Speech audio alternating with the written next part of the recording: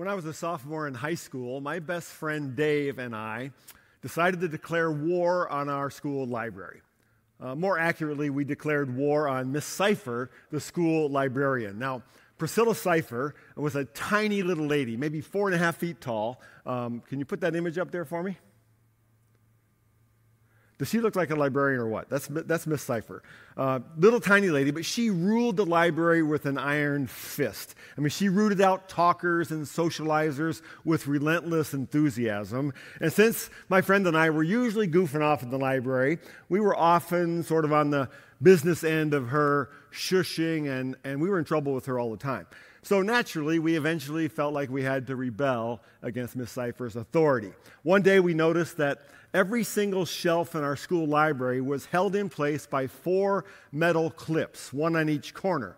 And then we discovered if we removed just the opposite corner clips, it would destabilize the shelf so that the next person that came to take a book off that shelf, the entire shelf would tip and all the books would fall on the floor. So we secretly spent several weeks unclipping dozens and dozens of these little metal clips. And then we just sat back and waited for the inevitable crash of books falling to the floor. And we thought it was just hilarious. Now, of course, it was wildly immature, completely irresponsible, and I feel bad about it to this day. But we were sophomore boys, so, there's that. Now, I don't think Miss Cipher needed to be Sherlock Holmes to figure out who the culprits were to this falling shelf phenomenon. So within a few days, we were hauled before the swift and severe justice of Priscilla Cipher. She confronted us with the evidence, had a whole pile of these little clips, and then she proceeded to expel us. She excommunicated us from the school library for the rest of the school year. But first, she sentenced us to our punishment, and that was replacing every single last clip on every single shelf. And then she kept her eye on us for the rest of our high school careers. But the funny thing is, by the time I graduated, Miss Cipher and I were like best friends. She became one of my favorite school teachers. Well, we're in the second week of a series now that we're calling The Politics of Jesus. Now, we all know that the word politics, the very word itself, sets our teeth on edge. It feels like our entire nation has been on edge for months now, for all kinds of reasons. So today I want to ask you, as we begin, to consciously set aside, all that stuff. Set aside the campaign, set aside the debates, the contentious election, the social media rancor. Set aside all of it so that now, for these next few minutes, we can open God's Word together. If you watched it last week, you saw that Pastor Jeff began with a sermon called Jesus and Government. And we looked at what Paul had to say in Romans chapter 13. Including these verses. Let everyone be subject to the governing authorities, for there is no authority except that which God has established. The authorities that exist have been established by God. And Jeff told us that human governments, according to the Bible, are ordained by God. That is, human governments have authority derived from God himself. And therefore, God has established human governments for 2 main purposes: to restrain evil and to promote good. If we go back to Miss Cipher for just a minute, her role was to promote good, that is, to keep order, to maintain the library as a place of study and learning, to make sure all the books were in the right places on the shelves. Now, her role also was to restrain evil, which unfortunately was Dave and me during those days. And she wielded her authority to do just that and give us the punishment we so richly deserved. Now, we all know today that governments do not always carry out these responsibilities in the righteous way that God would so desire. But in general, we are called in Scripture to honor God by living under the laws and the authority of human government. And that leads us to the question of citizenship. Excuse me. Now, citizenship is simply how we live together in a certain community. Our citizenship is defined by the requirements of a government and then also by the rights and privileges provided by that government. Now, we're going to look at a very familiar story in the New Testament today, one I'm sure you've heard of and know a lot about. But let me give you just a little background as we begin. The story we look at today comes from the very end of Jesus' public ministry.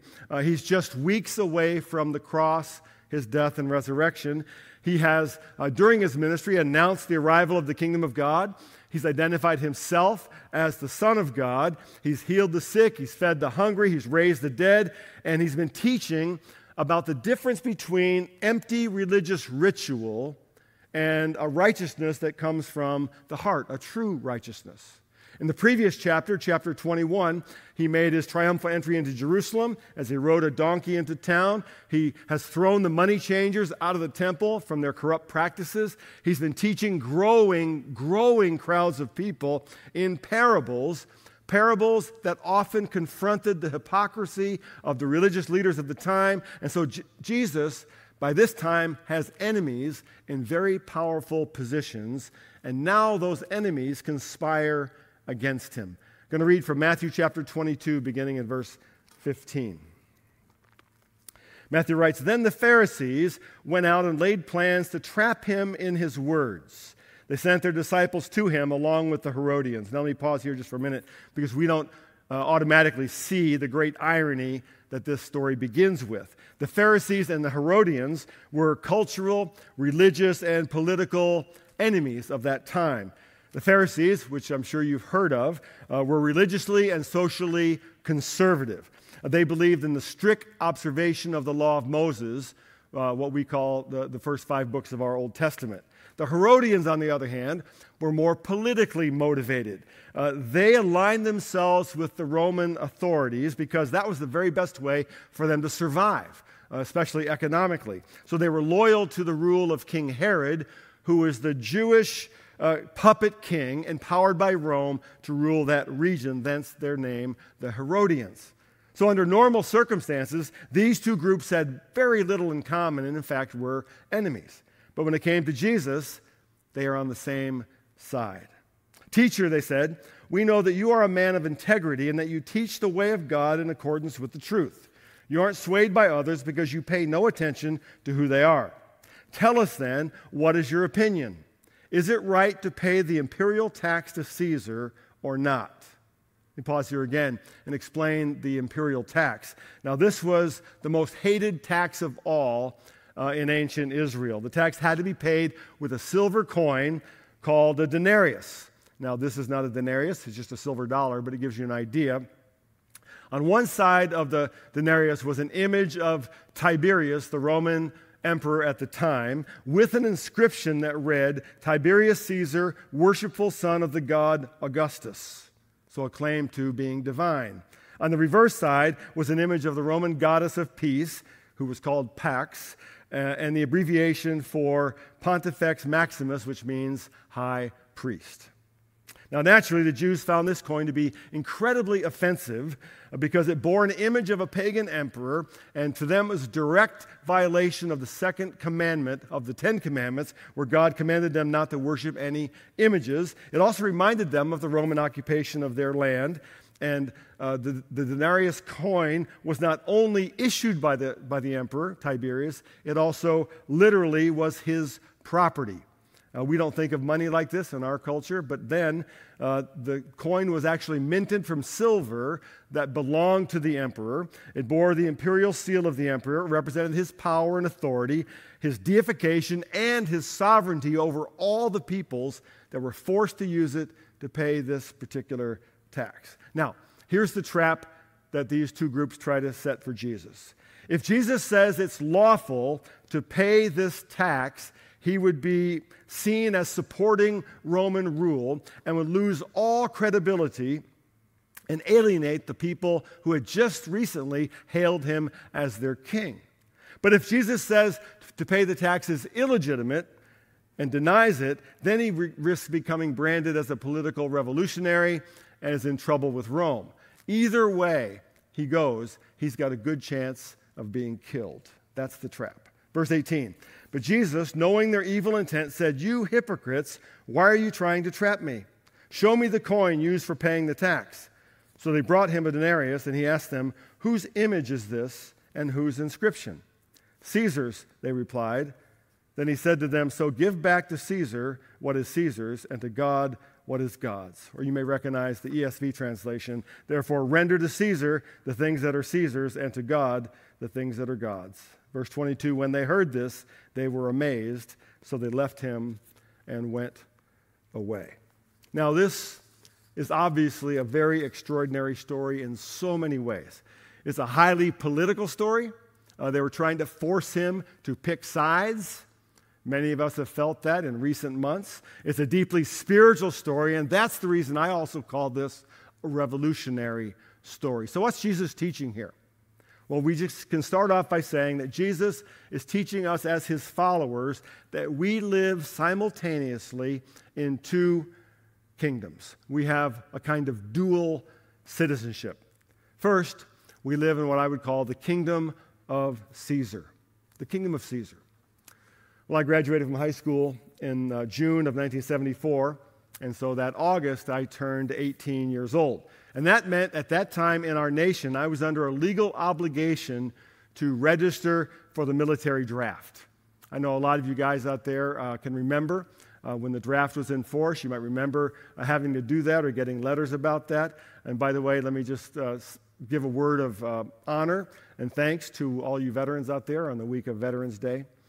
But it was at the tail end of the Vietnam War, and the draft was still in place at that time. But with all the things going on in our lives as a family, me getting ready to go off to college, we just never got around to doing it. I never got around to registering. So about 2 months into my college fall, my parents forwarded a letter that I had received from the United States State Department. I got the letter out of my mailbox and thought, oh, wow, cool.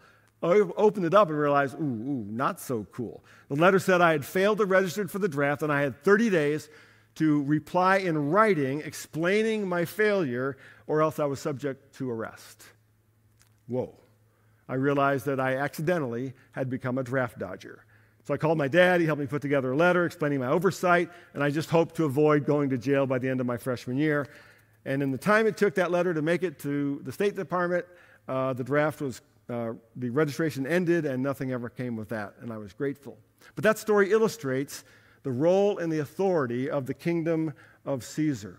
Last week we saw Paul taught that all human governments have authority derived from God, authority to restrain evil and to promote the common good, which in the case of Rome meant taxation. Roman taxes produced Roman roads, crisscrossing the entire empire, many of which are still visible today if you visit that part of the world, and allowed for the freer movement of people and ideas, more so than ever before in human history. One historian has called it the internet of the ancient world. Roman taxes also produced the Roman military, which was not only brutally efficient, but kept the peace. And paradoxically, the combination of those roads and that peace allowed for the spread of the gospel over the entire Roman world. And the same is true of our government today. We live under a much different form of government, of course, but one still charged with restraining evil and promoting the common good, which also means taxes. Taxes build roads, create infrastructure, provide us as citizens with electricity and gas and clean running water. They provide schools and rules for proper library behavior, and they establish laws for the common good, like the speed limit, of which I've been reminded several times in my life, or more recently, statewide orders to wear masks or to stay at home for a time. So when Jesus says, give to Caesar what is Caesar's, he's saying a couple of things to us. First, he's recognizing the God-given role of human government even under a pagan dictatorship, the Emperor Tiberius of Rome. And when Jesus asks whose image is on the coin, he's acknowledging that the denarius actually belongs to Caesar. That is, it's the God-given authority of Caesar or the government to require what belongs to Caesar. Secondly, Jesus seems to be assuming that his followers will obey civil authority. Paul tells us in Titus chapter 3, remind the people to be subject to rulers and authorities, to be obedient, to be ready to do whatever is good, to slander no one, to be peaceable and considerate, and always be gentle toward everyone. As followers of Jesus, we are called, instructed to be good citizens of this earthly kingdom. Thirdly, Jesus is also acknowledging that there's a whole nother kingdom. that we are also citizens of the kingdom of God. So there's the kingdom of Caesar, and then secondly, there's the kingdom of God. I've told this story before, but 2 months after my wife and I were married in 1985, we went to Bolivia, South America, as short-term missionaries for 6 months. We lived in Santa Cruz, where we each taught English as a second language in a Christian university there. It was just an amazing experience for us together, our first few months of married life, a cultural adventure that we never really forgot, made friends. But when the time came to go home, after 6 months living as foreigners in a foreign culture, we were pretty ready to get home. So we did everything we had to do, which meant we had to get our airline tickets validated, we had to get our passports stamped with the right visas and so forth. And when everything was finished, we went to the airport. Everything was smooth till we got to the gate and the last stairway before boarding our flight. At the top of that stairway, right at the gate, there was one more official-looking guy with a hat and a badge standing there. And as I got to him, he asked to see my passport. So I gave him my passport, and he opened it up, flipped to the page where there was a travel visa stamped on it and signed, and he pointed at it, and he said to me in Spanish, this visa is not valid. And then in my pidgin Spanish back, I said, what do you mean it's not valid? We just got it this week. And he pointed at it again. He said, this man, the signature, he said, this man doesn't work there anymore.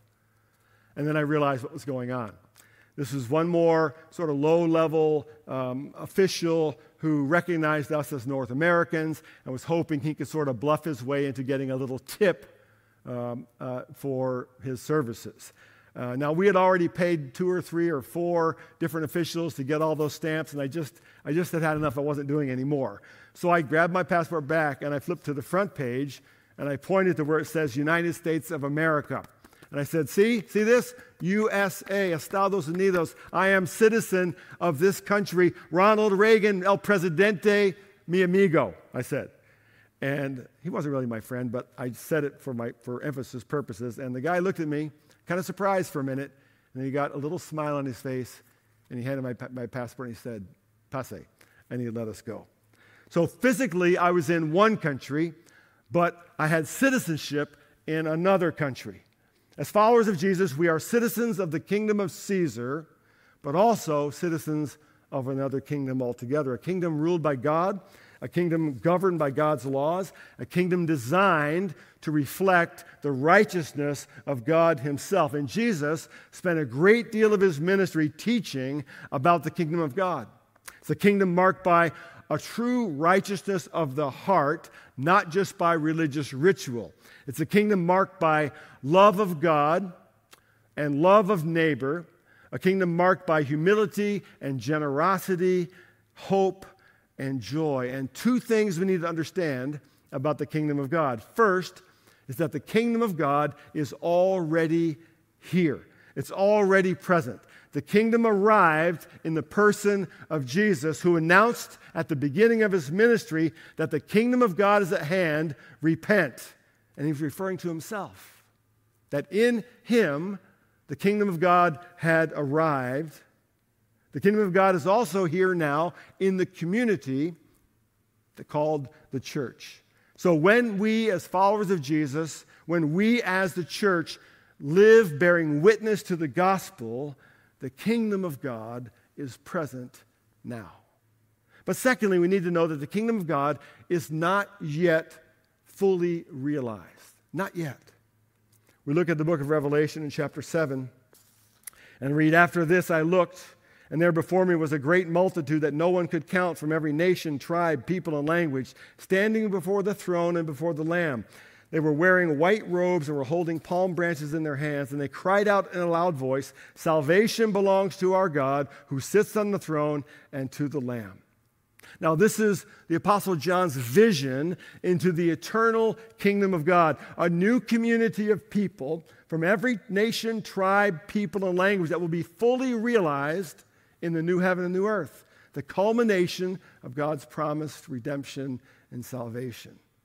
So, even as we sit here today, wherever you are as you're watching this, if you're a follower of Christ, you hold 2 passports.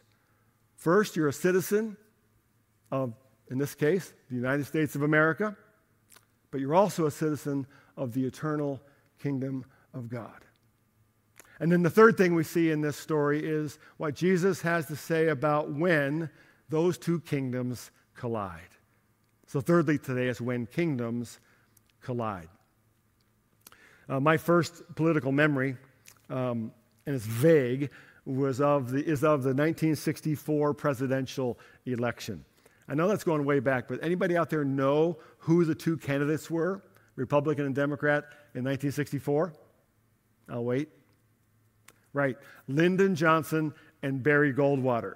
Turned out to be one of the most lopsided elections in the United States history. LBJ won 44 out of 50 states and a whopping 486 electoral college votes. But what I remember as a second or third grader is the debate going on the playground during recess. And this is what I remember. Somehow the rumor got started amongst third graders that if this guy Goldwater got elected president, he was going to make us kids go to school on Saturday. Again, no idea how it started, but that's what we talked about at recess. And we were outraged. I mean, we were outraged before outrage was a thing. What kind of man wants kids to go to school on Saturday? I mean, we knew little of the civil rights movement. We knew little about the Vietnam War. We knew little about the economic situation. We knew little about political parties, but we did know we did not want to go to school on Saturdays. Now, if you're familiar at all with the history of this church, the Chapel Street Church, formerly First Baptist Church of Geneva, before that, First Swedish Baptist Church of Geneva, you know that this church was founded in the late 1800s by Swedish immigrants to this country. And they came here seeking religious freedom. They came here to escape the state's control over how they practiced and preached the faith that they saw in the Bible. And when they rebelled, they paid a price. They left their homeland. They left their jobs. Many left their families, and they came to this new land so that they could give God what was due to God. But when we read sometimes this phrase, so give back to Caesar what is Caesar's and to God what is God's, I think we very often get stuck on the first half of that sentence. We want to say, well, what do you mean give back to Caesar? Caesar is Caesar. Caesar's corrupt. Caesar's cruel. Caesar's pagan. Caesar doesn't do things that I like. We want to talk about taxes. We want to talk about school on Saturday. And we tend to miss the second half of the sentence, which is the whole point of the story. Jesus said, so give back to Caesar what is Caesar's and to God what is God's. Now, what belongs to Caesar in the story? The imperial tax, a coin minted out of Caesar's silver. And what belongs to God? Everything. Any Jewish person listening to Jesus teach here would have recalled immediately Psalm 24, verse 1. The earth is the Lord's and everything in it, the world and all who live in it. So Jesus is saying the denarius belonged to Tiberius because his image is stamped on it. It's just a coin. It's just money. But human beings are stamped with the image of God. And so what do we give back to God? What do we render? What do we owe to God? Everything. Our whole selves. Our worship, which is our extravagant devotion, nothing above the Lord our God. Our hearts, our ultimate allegiance and obedience. We give him our hope. We'll talk more about hope next week. And the flip side of that is we must refuse to give Caesar what does not belong to Caesar. We must refuse, for example, to give Caesar our worship. You know, the earliest believers in the Roman Empire, that first century, refused to bow their knee, refused to give their ultimate allegiance to Caesar, and many of them paid horrific consequences for that. But they would not bow down. We must refuse to give Caesar our hearts. in that first century when Roman law allowed for what was called the exposure of newborn infants. That is, when a Roman family didn't want a certain child, either by sex or some deformity, it was legal to just expose them, to leave them in the woods, to leave them, and they would die. But the Christians believed that even newborns and even the unborn bore the image of their Creator. And because they bore the image of God, they were valuable, and the Christians would find those babies, and they would adopt them and raise them as their own. We must refuse to give Caesar our hope. Again, we'll talk more about hope next week, but in the first 2 centuries of the Christian church, there were 2 great pandemics, plagues, that swept across the Roman Empire. And during that time, many of the pagans left the cities because they were terrified of this disease that they didn't understand, but the Christians stayed. The Christians stayed and ministered to the sick, and many of the Christians died. And they were willing to do that because they had a hope greater than this life. They had given their hope to the God who had saved them. So what happens then when these 2 kingdoms collide? What happens when our citizenship in this earthly kingdom is incompatible with our citizenship in God's eternal kingdom? What then? Well, last week Jeff put it this way. He said, we obey government to the point where obedience to government would be disobedience to God. We obey government to the point where obedience to government would be disobedience to God. What then? When do we disobey civil authority? Do we disobey when we are ordered to wear masks, for example, for the common good? Well, no. What if we are ordered to stop proclaiming the name of Jesus? Do we rebel then? Yes, we do. Or what if we're unhappy with the ticket we got for going 45 into 35? No. What if we're ordered to stop caring for the poor? Yes. So how do we disobey? And this is important. We disobey not by fighting Caesar. We disobey by loving God. It's an important distinction. Think about it this way. Jesus lived at a time when the Emperor Tiberius thought of himself as a god. Yet Jesus never called for the overthrow of Rome. Never. The Apostle Paul wrote much of our New Testament while he was imprisoned in Roman prisons, in Roman chains, yet he never called for the overthrow of Nero, who was the emperor during his lifetime.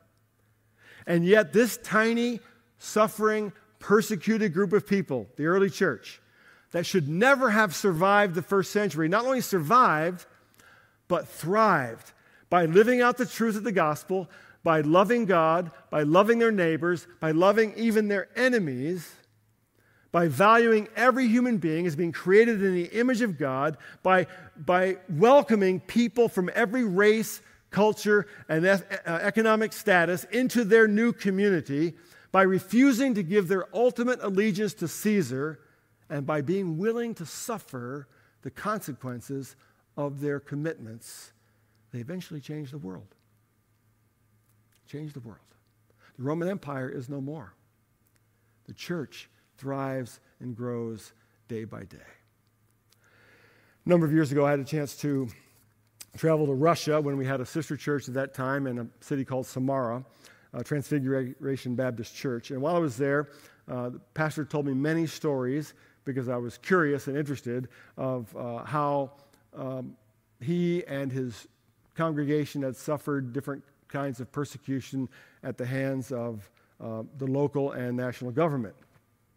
But he told me that the most painful thing that the government ever did to impact his church congregation was passing a local law that made it illegal to give resources to the church. They were trying to choke out the church economically, so they made it illegal to give. I want you to think about that for a minute. Would we regard that here in our culture as the most painful thing that could happen to us? Would we be relieved? How would it strike us?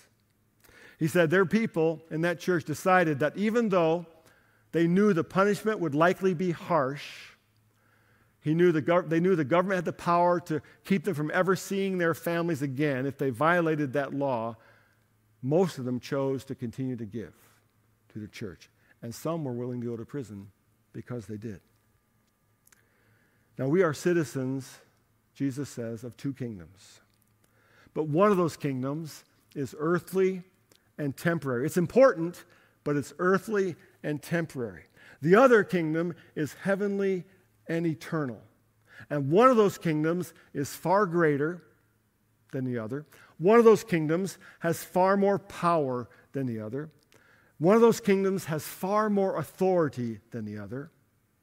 And here's what Jesus is saying, that when and if those two kingdoms come into conflict, we have only one king that we serve. We have only one king who deserves our worship, only one king who gets our hearts, only one king who gets our hope. Would you bow with me in prayer? Lord God, today we thank you for your word. And the relationship of government, citizenship, and faith is difficult and confusing for us, especially now. But it's so important for us to look into your word to receive guidance and understanding. Remind us today that we do indeed have citizenship in both kingdoms, in this earthly kingdom, and help us to be good citizens, to engage where we should engage, to expect the best of our leaders, to vote our conscience, all those things that you expect of us. But remind us that we're also citizens of your eternal kingdom.